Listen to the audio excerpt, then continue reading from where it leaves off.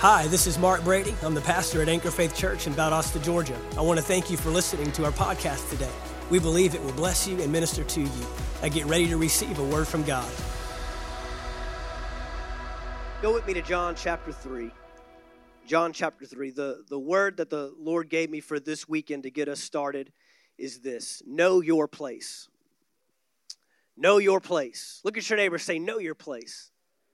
Now, hey, when we usually say know your place, it's usually more of a negative thing, isn't it? When you tell someone, hey, you need to know you're probably talking to your kids. Excuse me, know your place. You are not the adult in this house, right? It's usually more used in a condescending type of context, right? It's not really, a positive. You don't look at someone and say, know your place, as in, not typically, but we're switching that. We're switching that because for the church and the body of Christ in these last days, we need to know our place. If we're talking about Kingdom Rise, then how can we rise to something we don't even know we have?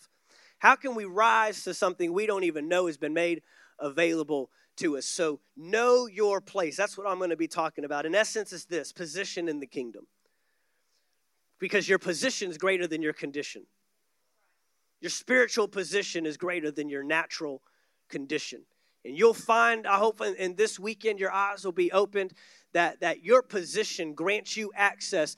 I believe that this Kingdom Rise will set the pace for every other Kingdom Rise that we have, and every other minister or anybody else that we bring in, any other principle or topic we touch on will come off of know your place. If I don't know my place, I can't walk in divine health. If I don't know my place, I can't call on the abundance of heaven over my finances or over my checkbook, my pocketbook, or anything I put my hand to. If I don't know my place in the kingdom of God, then I can't walk in the peace of God, the life of God, the power of God. It all starts by knowing your place. But tonight, there's two different ways we got to look at this, because if I don't know the place, then I can't know my place.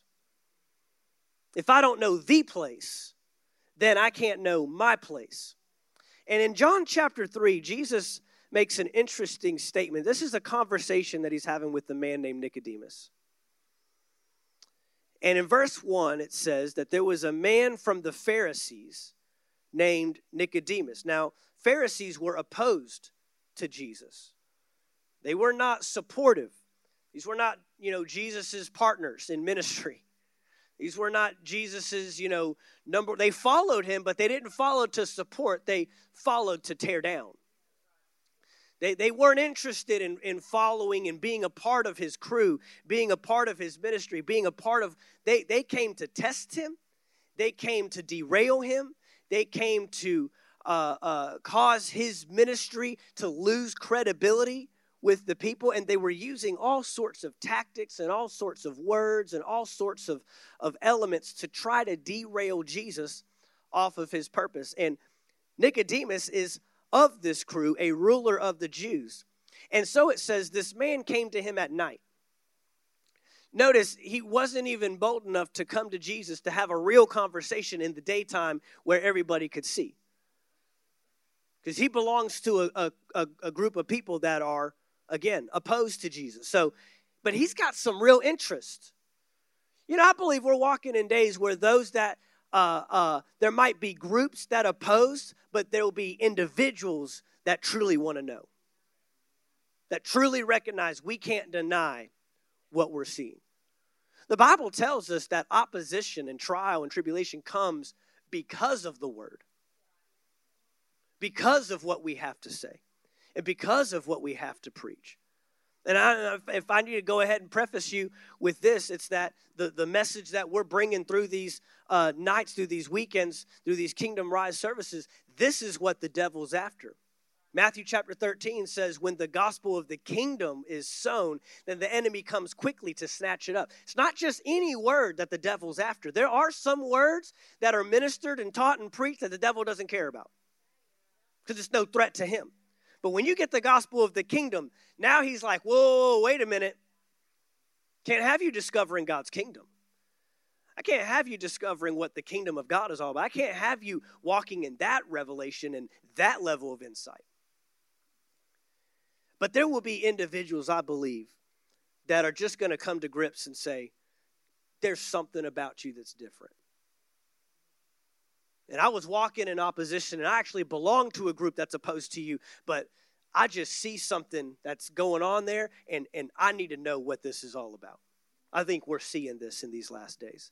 And that's this man. He comes to him at night and says, Rabbi, we know that you are a teacher who has come from God. For no one could perform these signs, everyone say signs, you do unless God were with him. In essence, what he's saying is, you know, we may not want to admit this, but I'm here coming to you at night by myself with nobody else around, just giving you some insight. We're perplexed to the point that we know there's only one way we're seeing these signs and these manifestations. See, this is why miracles, signs, and wonders are so powerful. Miracles, signs, and wonders are not for the purpose of just God doing something great in your life. The signs and the manifestations, they give credence and glory to God. And they reveal the Father. Ultimately, Jesus' goal and Jesus' mission was to reveal the Father to mankind in everything he did. You could break down his life to maybe different assignments. You know, the Bible says that he came to destroy the works of the devil. The Bible says that he came to give sight to the broken, to the blind, and heal the brokenhearted, to set at liberty the captives. The Bible says that he came to give his life so that you could have life more abundantly, right? We know all these initial assignments, but if we wanted to put all that up under one header or one leading mission, it would be this: to reveal the Father to you. And so these signs and he wasn't just walking on water to look cool, just to have a new form of transportation. He wasn't telling storms to cease, and he wasn't raising the dead, and he wasn't healing the sick, and he wasn't doing all these majestic signs and manifestations that until prior to this point were very limited in the Old Testament. To only a few individuals could actually operate at this level of miraculous ministry. He did that to reveal something.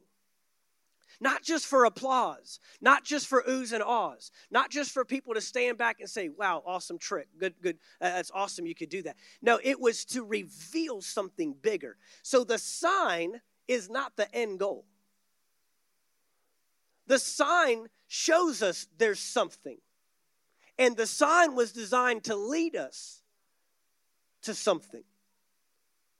See, you know, we've seen revival before. We've seen revival meetings, and we've seen revival conferences, and we've seen revivals week in and week out, day in and day out, month in and month out. We've seen these things, take, shape and take form.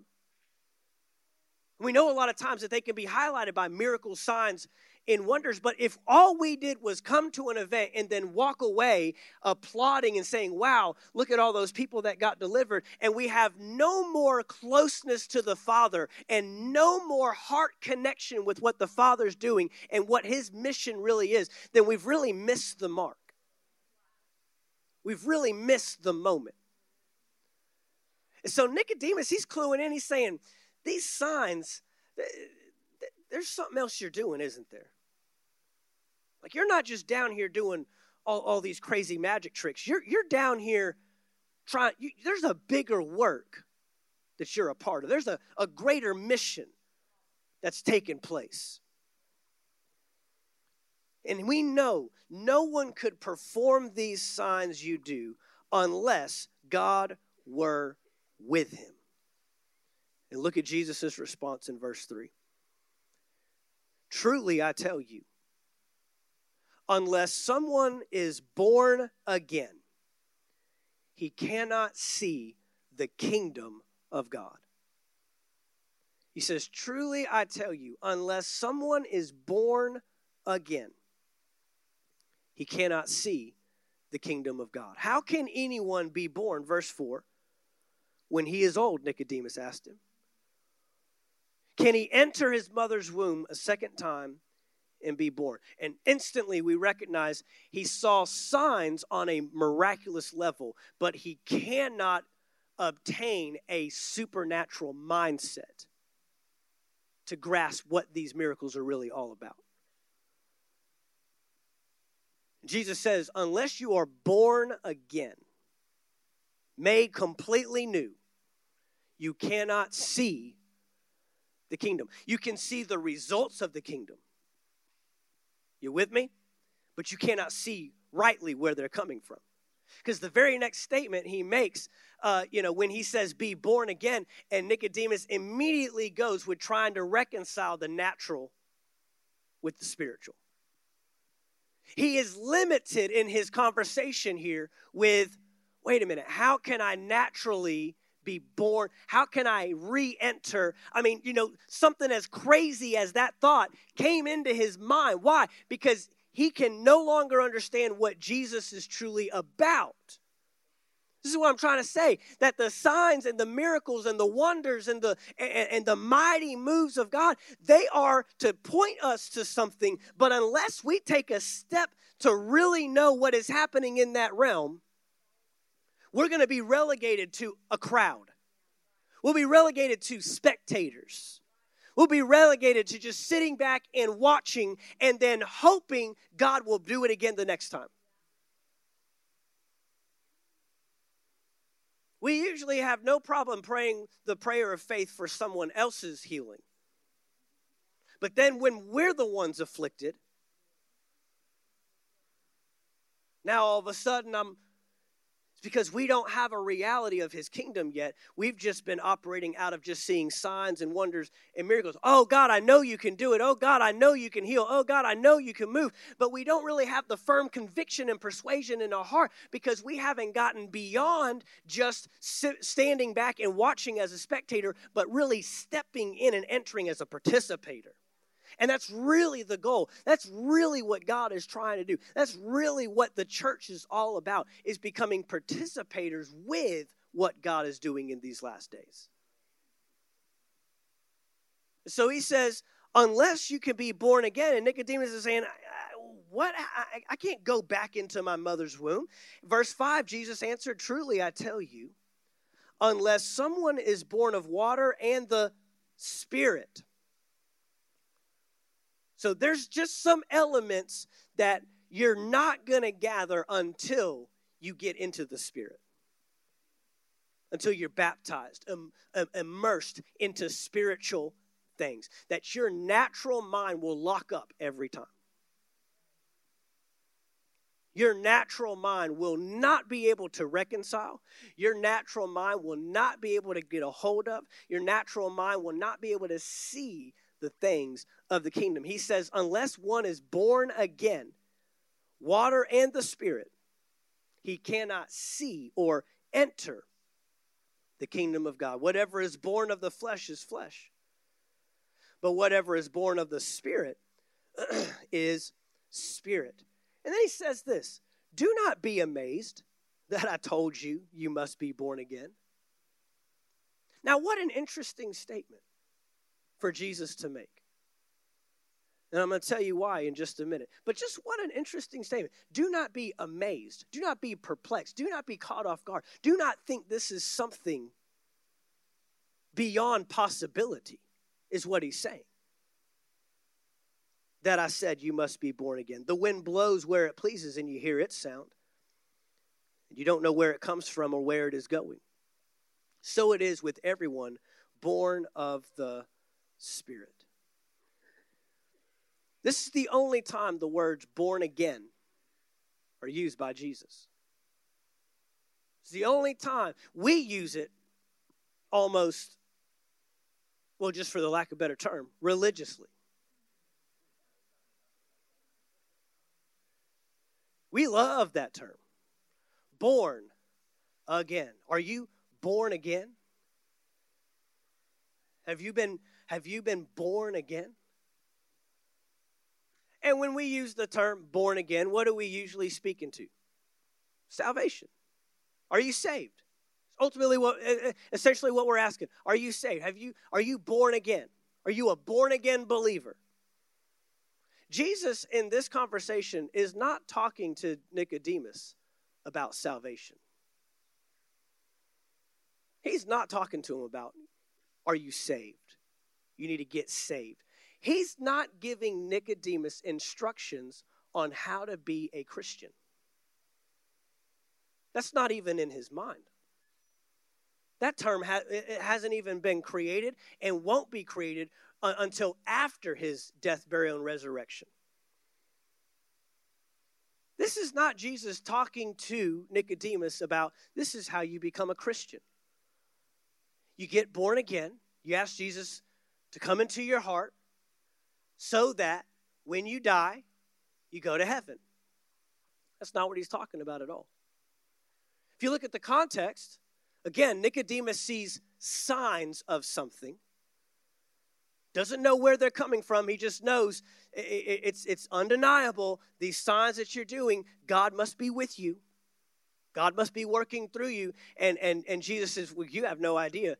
You can't even see the kingdom of God unless you are born again. He's not giving instruction for salvation. He's giving instruction for seeing the kingdom.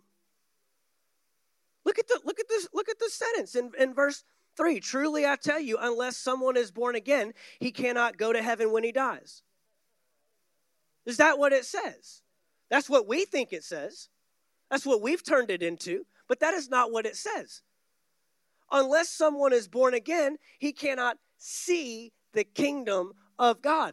You will be relegated to a spectator, and the word see here is actually the word enter, which is what he uses 2 verses later when he says, unless one is born of water and the Spirit, he cannot enter. You cannot be a part of. You cannot be included in. You can stand on the outside and watch and applaud and say, man, that's amazing, man, that's awesome. But you can't get in on this thing unless you're born again. Ultimately, what Jesus is doing is he's introducing a whole new realm of existence. That's what he's doing. Not one time does he mention the cross. Not one time does he mention the forgiveness of sins. Not one time does he mention, so when your life expels from this earth, you'll be with him. He's not talking about a place you're going. He's talking about a place you're bringing. Are you seeing this? He's not talking about heaven in the context of when I leave this place and I depart from this place and I finally get my exit out of this place. That's why I'm saying, know your place. There are more Christians that think they belong in heaven rather than on the earth. And the more and more we minimize our role, responsibility, and capacity in this earth, we continue to sit back and leave the kingdom of God idle while it's in our very hands to deliver to a lost and dying world.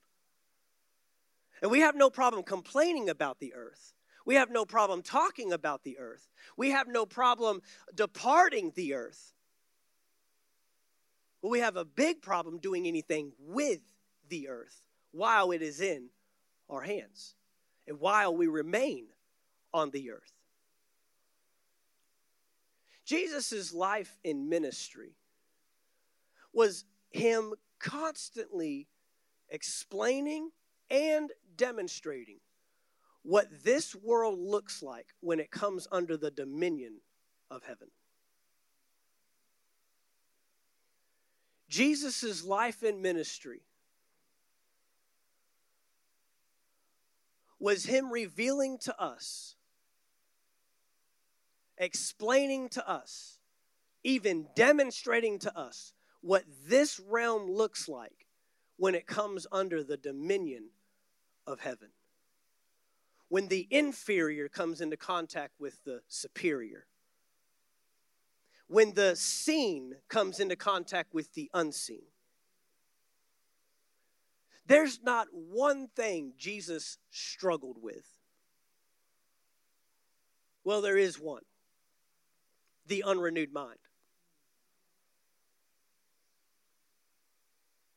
Of all the power he demonstrated, of all the miracles, signs, and wonders that followed his ministry, the one thing he could not do for you is change your mind. That was on you. He could present miracles, signs, and wonders as a case. He could present the Word, even the revealed Word of God. He could live it and demonstrate it right in front of you, but it was still yours, ours, theirs responsibility to renew their mind. That's the one thing he couldn't do. But everything else on this earth, he operated in complete authority and dominion over. Show me a time he struggled with sickness and disease. Show me a time he struggled with natural disaster like a storm or even a fig tree.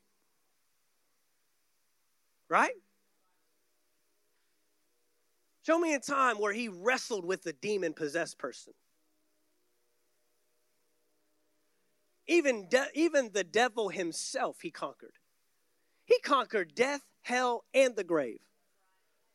Show me a time he struggled raising someone back from the dead and bringing them back into life, putting breath back into their lungs again, even after 4 days of being dead. No, Jesus operated in complete authority and dominion on the earth. Jesus showed us what it looks like when the earth is contacted by heaven. Jesus showed us what it looks like when this realm is introduced to that realm. Come on, I can say it 18 different ways until we drive this home. Jesus was not limited by the capacities and the limitation on this planet. Jesus' life was just a complete demonstration to us, a model even, an expression of heaven on earth.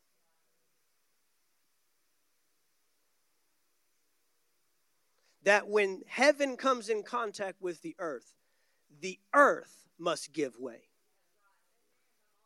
The earth must move. The earth must bow. And anything in this realm has to, by authority and dominion, bow to whatever that realm concedes. And there's no other way.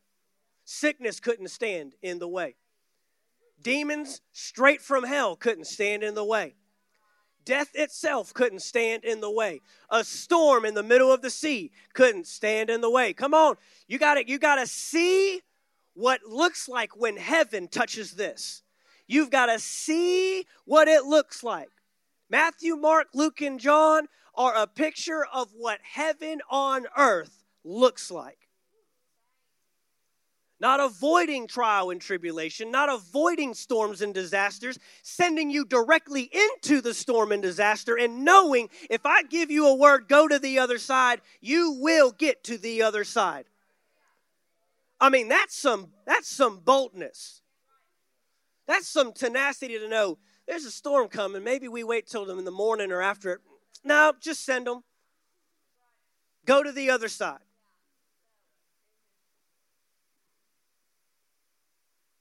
Not the safe and secure route, but the bold and tenacious route that says, what's a storm going to do?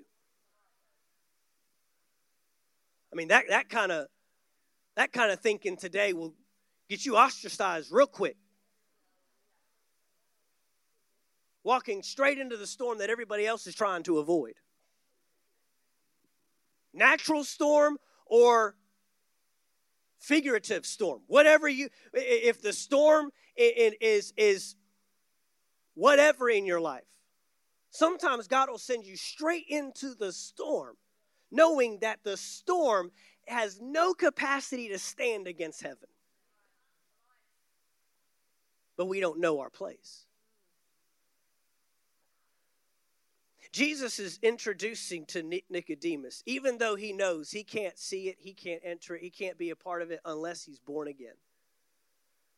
He's just letting them know the signs that you're seeing, these miracles you're seeing, it's because there's another realm out there, another realm of possibilities, another realm of how my Father operates. And everything in this earth that's designed to tear you down, everything in this earth that's designed to deteriorate you, everything in this earth that is designed there are things that we're subjected to simply because we live in a fallen world. There are things that we are subjected to that will not be reversed until we receive our full glory. But Jesus had no problem challenging anything and everything that came into his way that tried to stop him from achieving his assignment and purpose. And he did that by contacting another realm and bringing it in. He says, Nicodemus, you're just seeing the sign that this realm exists, but it's my Father's desire that you be a part of this realm and that you help bring this realm.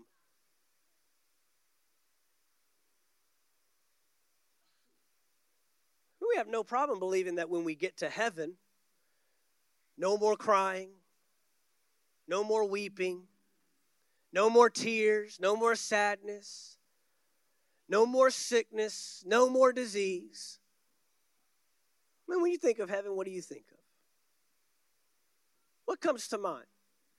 Is it gold streets? Is it mansions? Is it rivers and trees and colors you've never seen before? Angels. What really comes to our mind as believers? And I wonder how much of what we think about heaven we have to unlearn so we can really dive into what heaven is all about. He uses a term here. He says, the kingdom of God. The kingdom is not a mythical, magical place. Not in the sense that we put on it.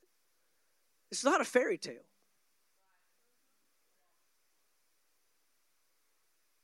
It's not Orlando, Florida. Come on. The kingdom is not just a place. The kingdom of God is not just a place you go. The kingdom of God represents this: his presence, his power, and his provision.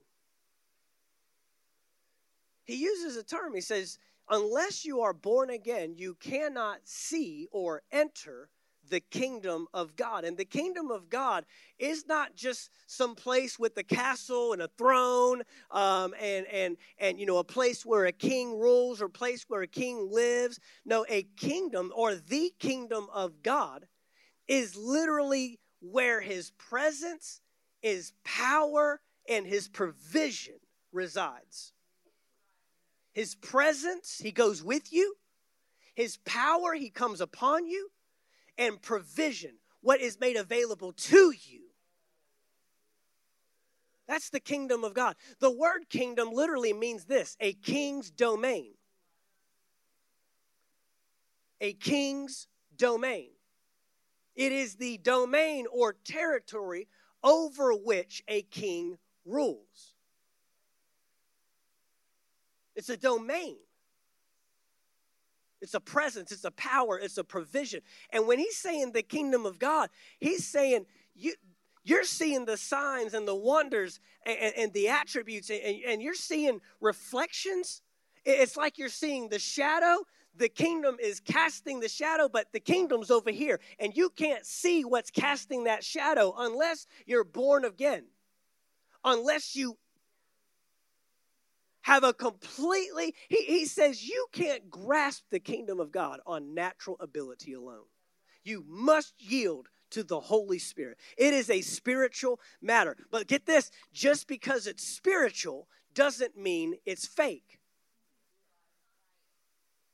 I mean, the Bible tells us, 2 Corinthians chapter 4 tells us,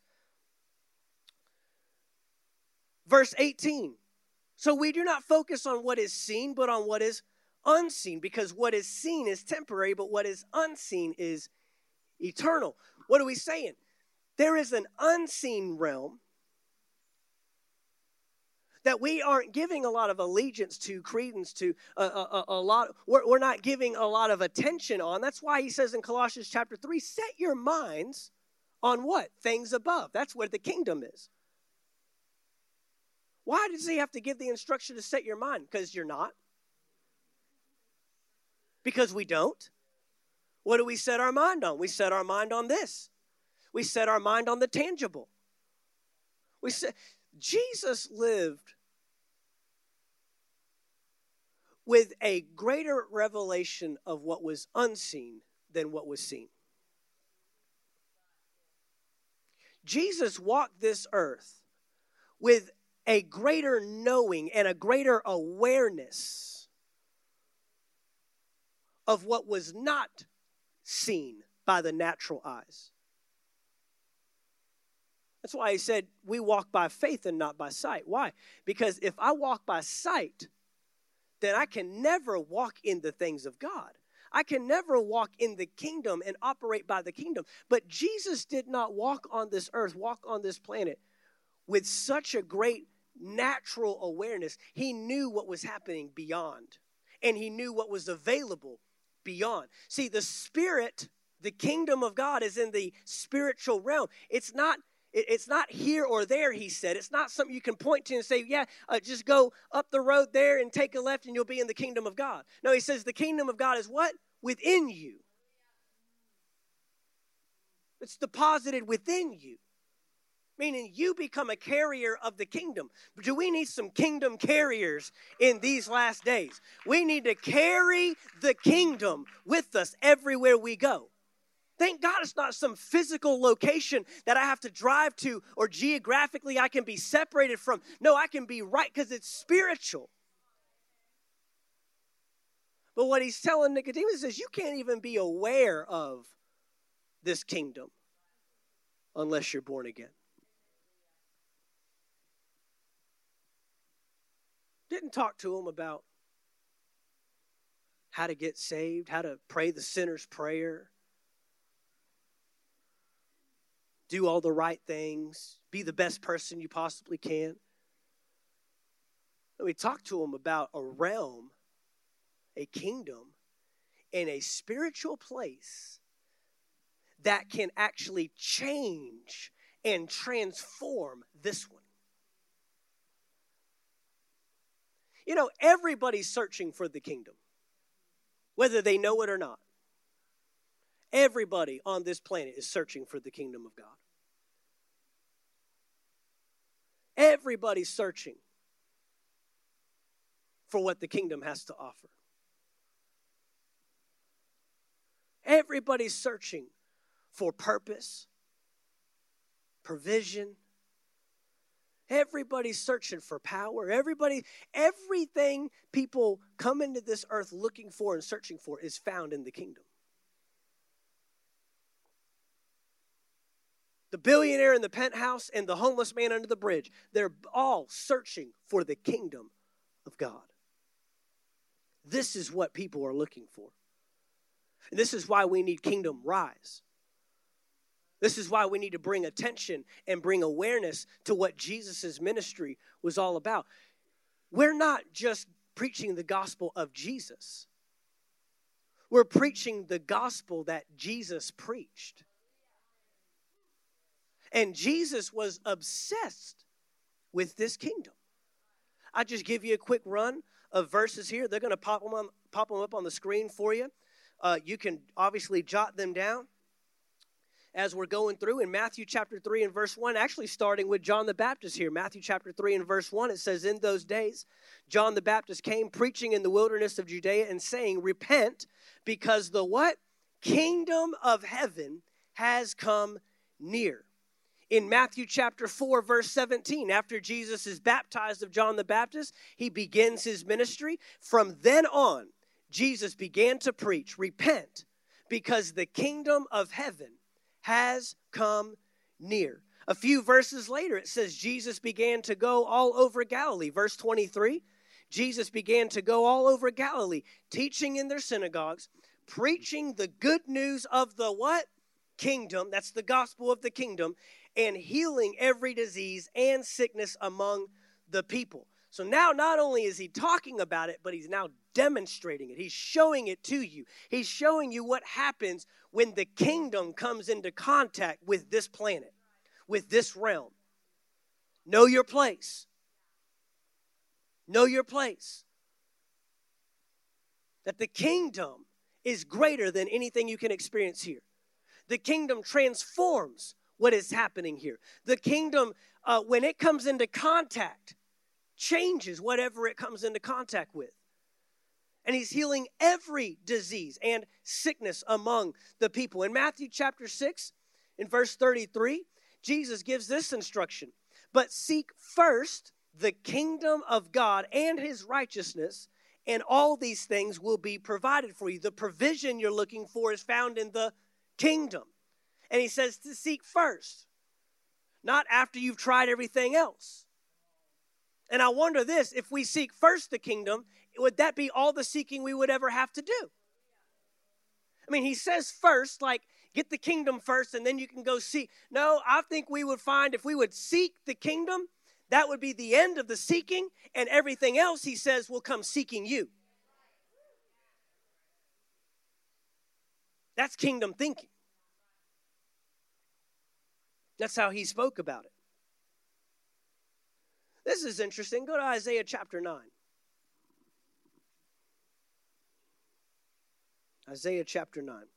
Again, we're just kind of laying some foundation for where we're going to go. But the first thing we have to understand, if we're going to operate in Kingdom Rise and we're going to really grab all that God is doing and walk in it and demonstrate it, you got to know that everything that happens in one of these services, whether it's a worship night, whether it's a prophetic utterance, whether it's a healing night, whether it's just words of wisdom, words of knowledge being given, however God wants to move, you have to understand this. It's all kingdom. It's all his realm invading this realm. His realm transforming this realm. See, when he gives you a word of knowledge, why do I need a word of knowledge? Because it's in a spiritual realm. And it's knowledge that I don't have access to in the natural realm. So I need to gain access to a spiritual component found in the kingdom of God. You need the kingdom of God more than you think. There's not enough credit cards on the planet to relieve you from your need for the kingdom of God. There's not enough banks. There's not enough money. There's not enough validation. There's not enough Facebook pages. There's not enough Instagram likes. There's not enough drugs. There's not enough sex. There's not enough people. There's not enough relationships that can fulfill what the kingdom can fulfill if you'll get a hold of the kingdom. You'll find everything else will fall short. And you'll find you won't want any of it if I can just get the kingdom.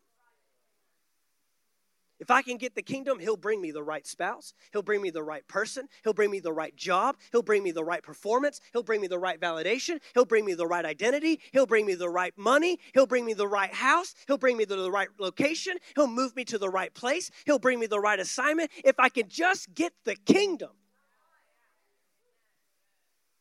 He says, you can't even experience or walk in or understand what's happening unless you're born again. You cannot see the kingdom of God. Doesn't mean you won't see miracles, signs, and wonders. You just won't get to be a part of it. You'll just be left back having to watch and applaud. But you won't be able to step in and walk in what God is truly doing in the earth, and especially in these last days, unless we are born again and we can see the kingdom of God. I don't want to just worship the shadow. I want to go after the thing that's casting the shadow.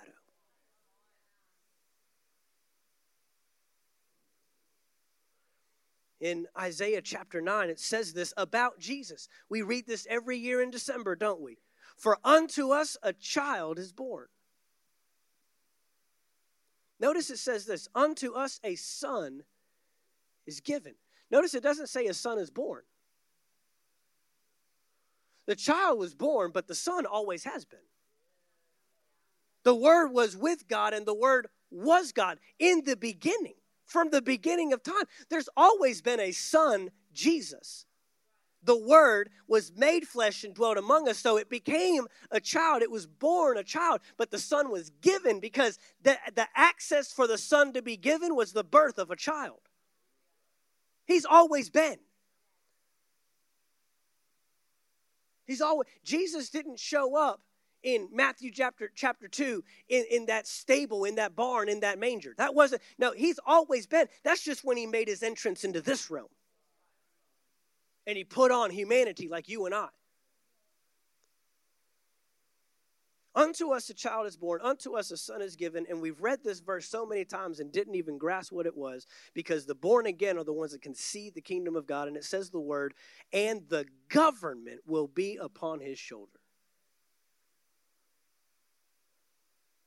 Now, if you're living in the United States in 2022, that's a scary statement. Separation of church and state, right? It would be a tactic of the devil to make the church think we have no business with dealing in government business. But yet it states of Jesus, that he came here not as a religious figure. He came to this planet as a government leader, a political figure. Not one that would run for office, not one that you can vote in or vote out, not one that you can like or dislike, and put a sticker on the back of your car that says, Jesus is not my president. You can't do that with Jesus. Can't do that. No, Jesus is king. The only question is, will you receive him as king? But he is king. Jesus is Lord. It's not, is Jesus Lord? It's Jesus is Lord. Whether you like it or not, whether you voted for it or not, whether that agrees with your theology or whatever, Jesus did not come here as a religious figure. If he did, then he's no better, no greater than Muhammad, Buddha, and any other one you can come up with. No, we've got something better. We have a government. What's that government called? The kingdom of God. The king's domain of God. His domain, his territory, his rule, his sovereign rule. When it comes to this earth, it overrides anything that's happening in this earth. He's got healing that'll override sickness. He's got provision that'll override lack. He's got peace that passes all understanding, that overrides anxiety and worry. He's got a perfect love that casts out all fear. He's got every answer, every solution you need, and it's all locked up in this spiritual domain called the kingdom of heaven. And Jesus came. It is prophesied of Jesus. A child is born and a son is given, and the government will be upon his shoulder. God's answer for the world today, always has been, always will be, is government. Not like the government you and I think about, because we know that's broken. I mean, I love our country. I love the United States of America. I think we do a great job, but we can't even fix or make better than what God has already instituted.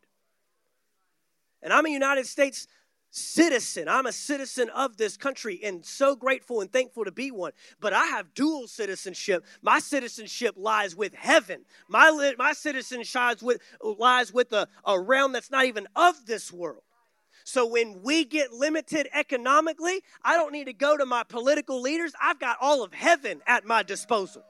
My king owns the cattle on 1,000 hills.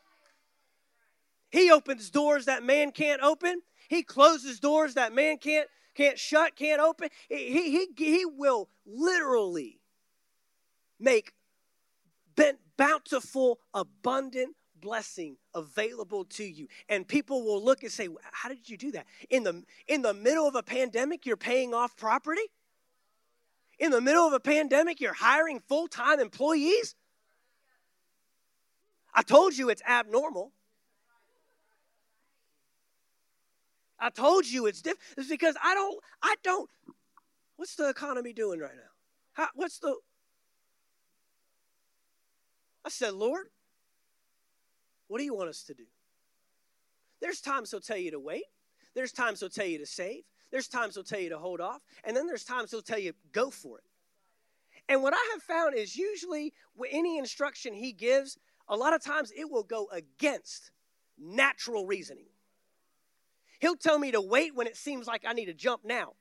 And he'll tell me to hold off, or he'll tell me to go for it when it feels like, not. Are you sure? Right now? You know what? Why? Because it's spiritual, not natural. The kingdom of God doesn't take a consensus from the earth to, is it okay if we intervene? Is it okay if we invade? Is the time ripe? Is this a good time? This is what we're talking. We're talking about a kingdom beyond what we see, beyond what we experience, beyond what is happening in this natural realm. And he says his name will be called Wonderful Counselor, Mighty God, Everlasting Father, Prince of Peace. And then he says in verse 7, of the increase of his government. So not only is he introducing a government, but you want to be a part of a government that's increasing, not declining. Right? And he says this kingdom will forever be increasing. This kingdom will forever be advancing. This kingdom will forever be taking territory and ruling and reigning. Forever. You can know that you belong to a kingdom, Hebrews tells us, that cannot be shaken. I don't care what's being shaken in this world right now. It needs to be shaken. A lot of it needs to be shaken. A lot of the ideologies and the mindsets and the thinking and the things that we rely on and the things that we live according to, that all needs to be shaken. But the kingdom will never be shaken. You cannot destroy the kingdom. You can't do away with the kingdom. You can't dislike it enough. It doesn't take votes. It can't be talked out. The kingdom is always advancing. He says, of the increase of his, he uses the word twice, in case you didn't get it the first time. He uses the word twice, of the increase of his government, his rulership, his authority, his dominion, the kingdom of God. There will be no end. Upon the throne of David and over his kingdom. Thrones do not live or exist in religions. Thrones are in kingdoms. There are two mindsets that the kingdom mentality will directly oppose. And most likely in this room, to some degree, we have one or the other, or maybe both. There's two of them. Two mindsets or mentalities that the kingdom directly opposes. Number one is a religious mindset. Religion is the opposite of the kingdom. The kingdom is God coming to man. Religion is man trying to get to God. And every religious attempt to get to God has failed. Religion is awful. Religion is what was actually revealed in Genesis chapter 3 when Eve took a bite of fruit so she could be more like God.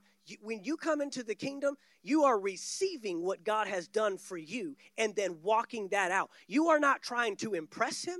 You're not trying to get his trying to get his favor or his blessing to come upon you. You're not trying to perform. You're not up for evaluation. That doesn't mean we just go around sinning and doing what we want to do. You don't understand kingdom if you think that you can just live however you want. Kingdoms have standards. Kingdoms have rules. Kingdoms have laws.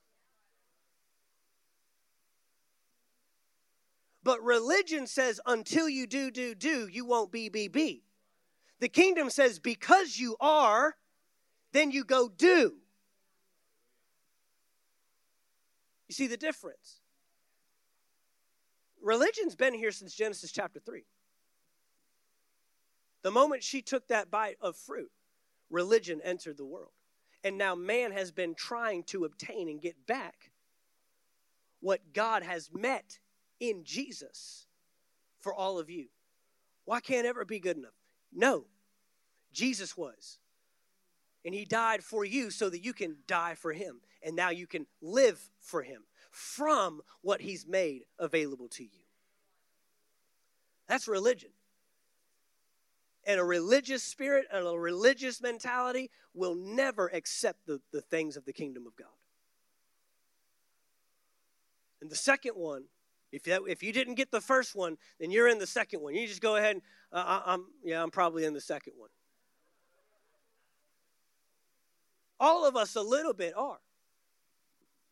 The kingdom directly opposes a religious mindset. But the kingdom also directly opposes a democratic mindset. I'm going to tell you right now, being in this country and having the liberties and the things that we enjoy and the things that we even value, if we don't understand some things in the kingdom of God,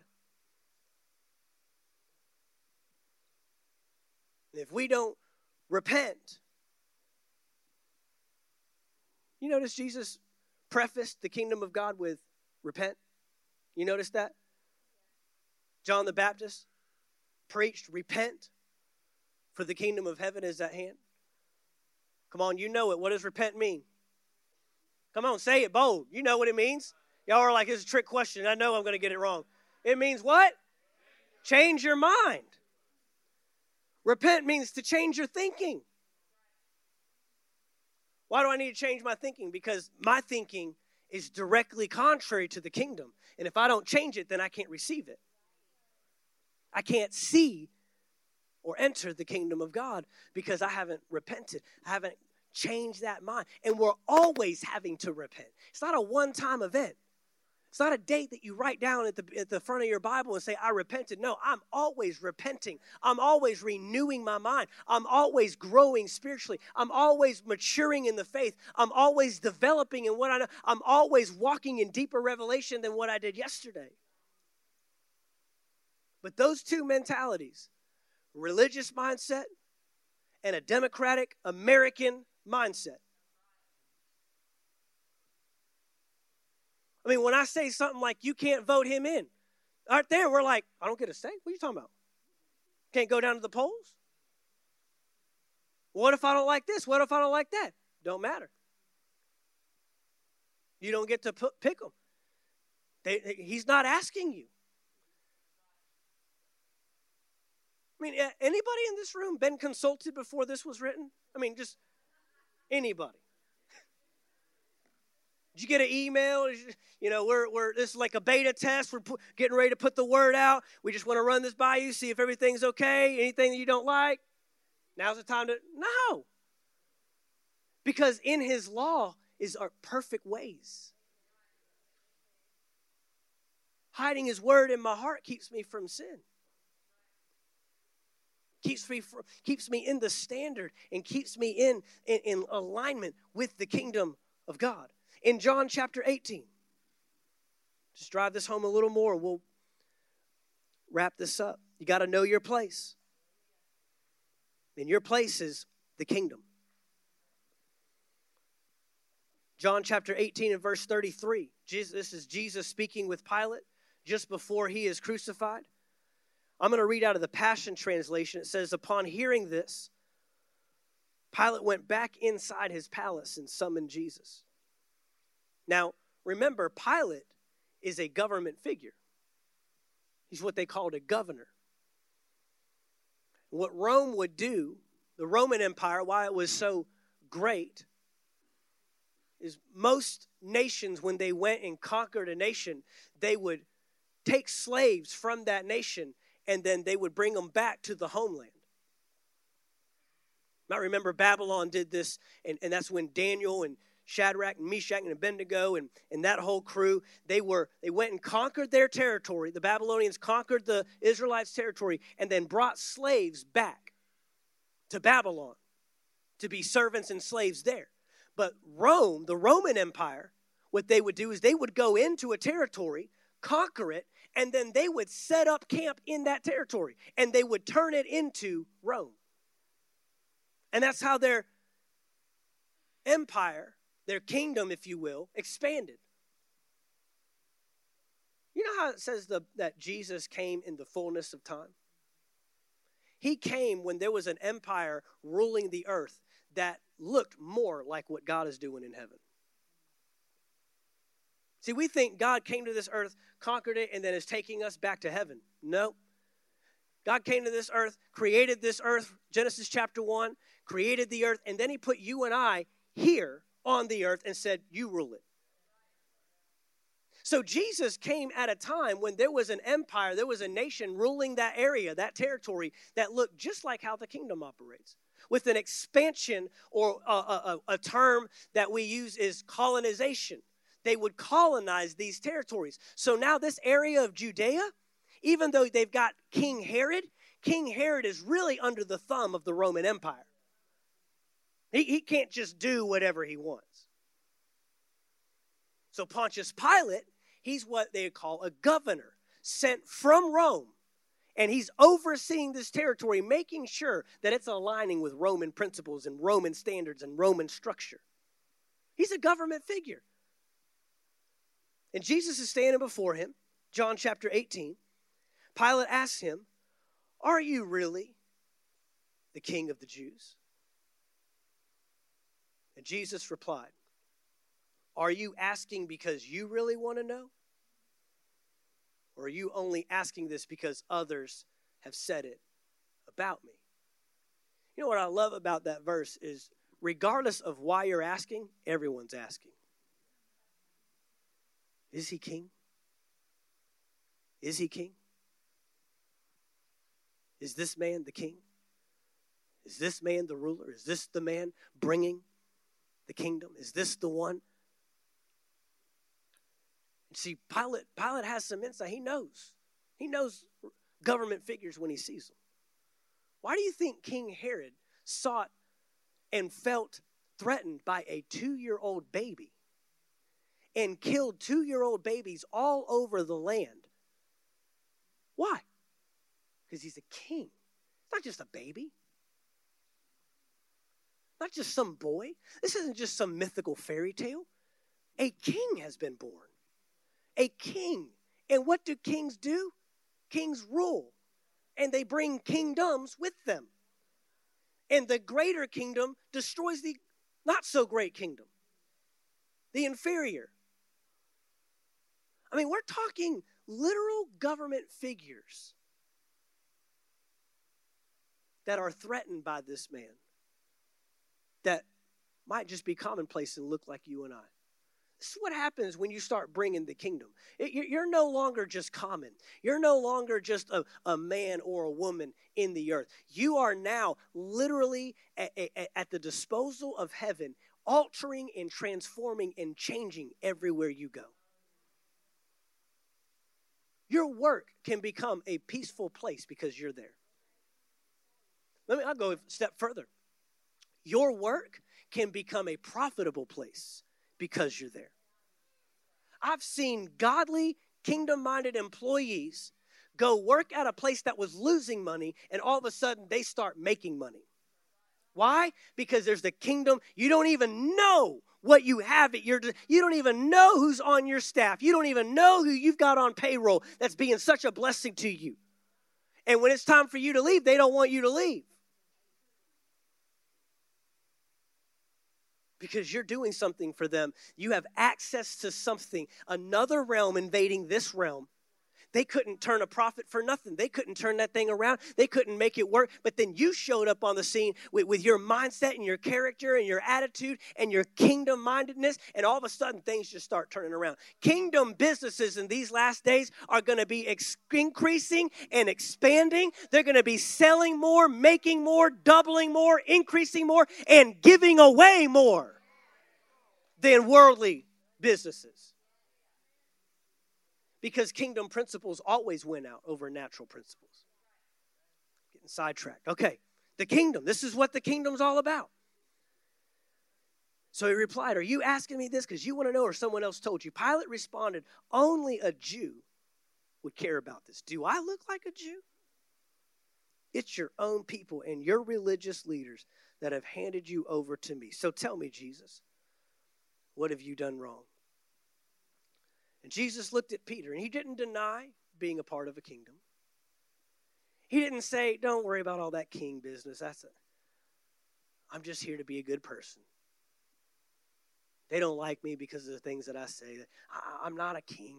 No, he fully owns it. The royal power of my kingdom realm doesn't come from this world.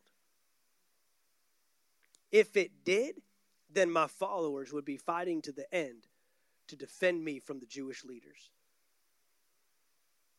My kingdom realm authority is not from this realm. Jesus said, I know my place. And I walk in what I walk in because I know my place. The Pilate, in essence, is saying, know your place. You're not no king. You can't be ruling and dictating, and you don't have any authority or dominion or power. You don't have any territory. You're no king. Know your place. And Jesus basically responds and says, I know my place. But my kingdom authority and my kingdom power doesn't come from this realm. See, you're limited. Your power comes from this realm, and you are limited to this realm. My kingdom realm authority is not from this realm. And Pilate responded, oh, so then you are a king. And Jesus says what? You are right. I was born a king, meaning no one handed it to me. No one gave it to me. I was born that way. See, authority, you got to be very careful with authority because you can't just go taking authority. It doesn't work that way. Go to work on Monday and try that. Let me know how that goes for you. You can't take authority. It either has to be granted to you or you're born into it. Authority is either granted to you or you're born into it. By right of family, by right of bloodline, I'm in authority. Or because someone delegated it to me. In 2003, my dad got orders to go to Afghanistan. And before he went over to Afghanistan fighting for our country, United States Air Force, before he went over there, he had to sign over to my mom power of attorney. And now my mom can handle things of business and things of life as if she were my dad. It was no different. Mark chapter 16, Jesus said, all authority has been given to me in heaven and on earth. Tommy, if you'd come. All authority has been given to me in heaven and on earth. Then he says, go therefore, make disciples of all creatures, baptizing them in the name of the Father, the Son, and the Holy Spirit.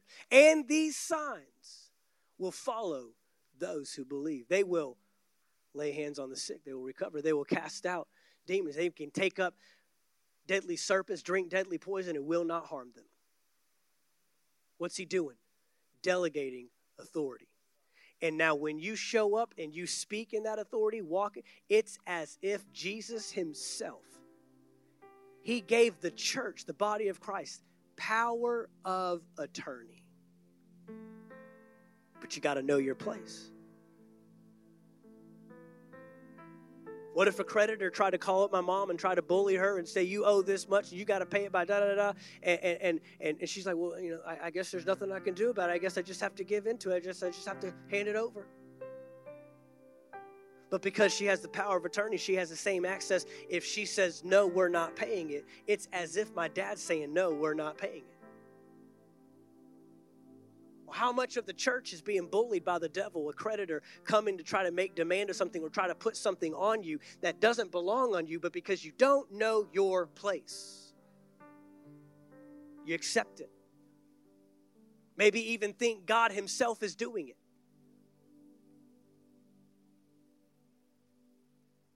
Got to know our place. kingdom power, kingdom provision, kingdom assignment, kingdom purpose, kingdom living, kingdom thinking. It's all because you know your place. And when the superior invades the inferior, it has to bow every time. He says, I was born a king, and I've come into this world to prove what truth really is. A couple more verses real quick. John chapter 17, verse 15. John 17, verse 15. I am not praying. This is Jesus speaking to the Father, praying to the Father. I am not praying that you take them out of the world.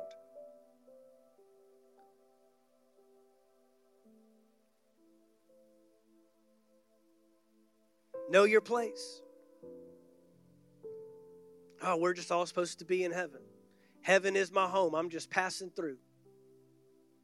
All these little things that we adopt and that we say, and they sound great. They sound great. But it's not the essence of what the gospel is all about. It's not owning and walking in who we are and why we're here in this earth. I'm not praying that you take them out of the world. I'm praying that you protect them from the evil one. Notice he's not even praying that the devil is taken out of the world. I mean, at least, if you're not going to take me out, take him out. And he says, nope, I'm going to leave them both in that realm. Sounds a lot like Genesis chapter 1, 2, and 3, right? You know, even in Genesis chapter 1 and 2, in the verse, 8 or 9 verses of chapter 3, in a perfect environment, there was an opponent. Paradise, there was opposition.